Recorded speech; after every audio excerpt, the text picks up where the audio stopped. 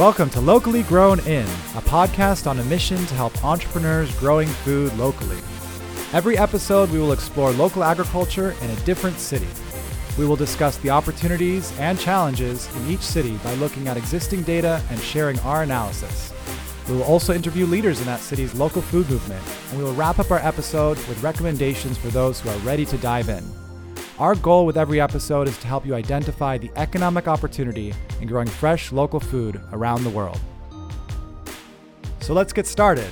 I'm your host, Henry Gordon Smith, and today we're actually here in the basement of Agritecture HQ, or recording our very first episode of Locally Grown In, our first podcast. And before I get into some of the reasons why we started this podcast, let me give you a little bit of background about our company, Agritecture, and specifically me, your host, who's going to be talking you through the local food movement in a variety of different cities. So first of all, one thing you need to know about me is that I grew up around the world. I was born in big cities, and so I know a lot about major cities around the world. Specifically, I was born in Hong Kong, and I grew up there till I was 6 years old, and certainly remember how dense and dynamic and complicated big cities can be from a very early age. When I was 6, we moved to Tokyo, and I lived there for a couple of years. Then I moved to Frankfurt, Germany, Prague, Czech Republic, and then I graduated high school in Moscow, Russia. And I wasn't really keen on farming or agriculture much until I moved to Vancouver, Canada, where I studied political science at the University of British Columbia and started kind of hearing about this green, crunchy movement that was getting popular. You know, this was the era of Lululemon and smoothies, and the city of Vancouver actually had this plan to be the greenest city by 2020. And I was fascinated in that. I was so interested in this idea that a city could become a leader on the global stage and define kind of what it means to be green and eco. And I started digging deeper into that, and I found that they were really doing a great job covering things like transportation and bike lanes and managing waste and even solar panels and how we can kind of have more renewable energy for the city. But one major gap I identified really quickly from the beginning was that there wasn't a strategy about food and agriculture. The city itself didn't seem to identify its responsibility in driving demand, consumption, production of local food products. And I thought this was a real opportunity. And so I started digging a bit deeper and interviewing some farmers. And I just want to tell you briefly about one of the first farmers I interviewed. And this was an urban farmer in Vancouver who had a tough time finding land. And so what he did was he started knocking on people's doors and said, "Hey, can I farm your backyard? I'll farm chickens there, or tomatoes, or different kinds of leafy greens, and you're going to get some of that product, but I'm going to sell the rest." And this was an ingenious solution. And as I was talking to this urban farmer, it was amazing because he didn't have to rent any land, but he had converted unused space in the city that wasn't productive, and he had turned it into a business and something that was producing food, was helping people connect more to agriculture, but really was convenient for them. It wasn't inconvenience because they didn't have to actually do the agriculture. They just had to give up some of their backyard. And I thought, this is a story I want to tell. And that was one of the first stories that I started writing about in the blog that I started in 2011, agritecture.com.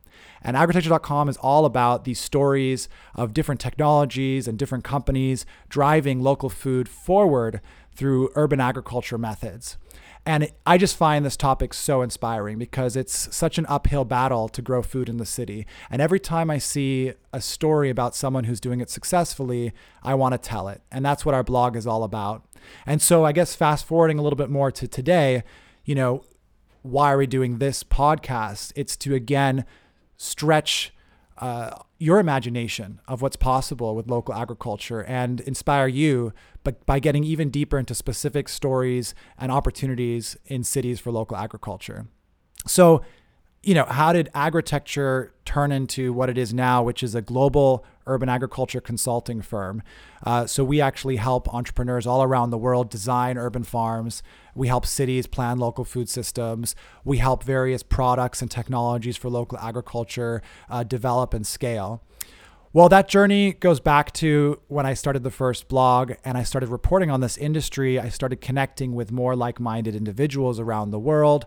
And I started getting these questions. How much can I grow in this building? How much does a rooftop farm weigh? How much does a greenhouse cost? What should I do? Should I sell to restaurants or should I sell to supermarkets? And it was really amazing to get these questions and inspiring because it was so exciting to hear that there were entrepreneurs around the world that wanted to grow local food and impact sustainability. But I definitely identified another gap there, which was that they didn't have the answers and they couldn't find them by just Googling. And even the blog posts we were writing on our website, although they provided a lot of information, they didn't provide the customized knowledge that an entrepreneur needed to plan their business. So we developed a business around solving that problem. And you can learn all about it at agritecture.com and find out what we do and the services we offer. But that journey really led us over the past 4 years to consulting on 79 projects at this point in over 20 countries. And we're really excited about the diversity of those projects. But one thing we've realized through that experience of working with so many different farms is that the entrepreneurs face certain obstacles when trying to scale up their business. And they have a difficult time to navigate policy and identify the market opportunity. And so we've been kind of exploring what knowledge is out there on what cities allow for urban ag, meaning the opportunities, and also, what people are eating as far as local food. If we look at a city like New York, what do people really consume locally and what do they import? Because that helps us identify the specific economic opportunity. And that brings us to Locally Grown In, which is really about diving into the data for specific cities on what we know about the local food system. How productive is it? How efficient is it?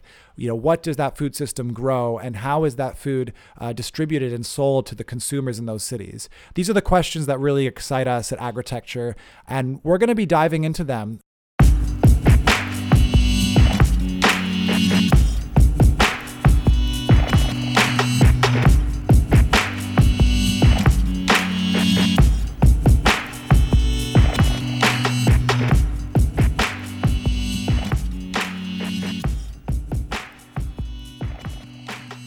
So every Locally Grown In episode is designed to help you find your next step in the local agriculture movement. So whether you're an entrepreneur or a corporation or a city looking to drive forward in the local food movement, this podcast is made just for you.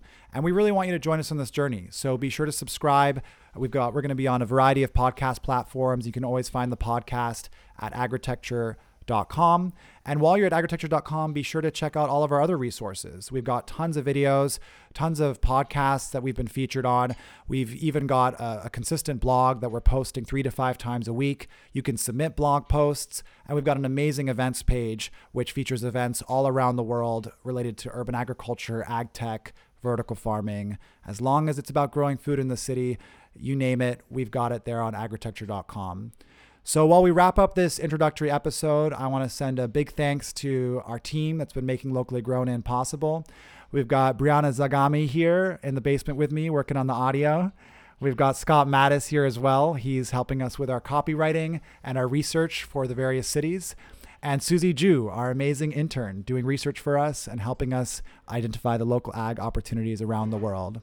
So thanks for joining us today, and we look forward to seeing you on the next episode of Locally Grown In.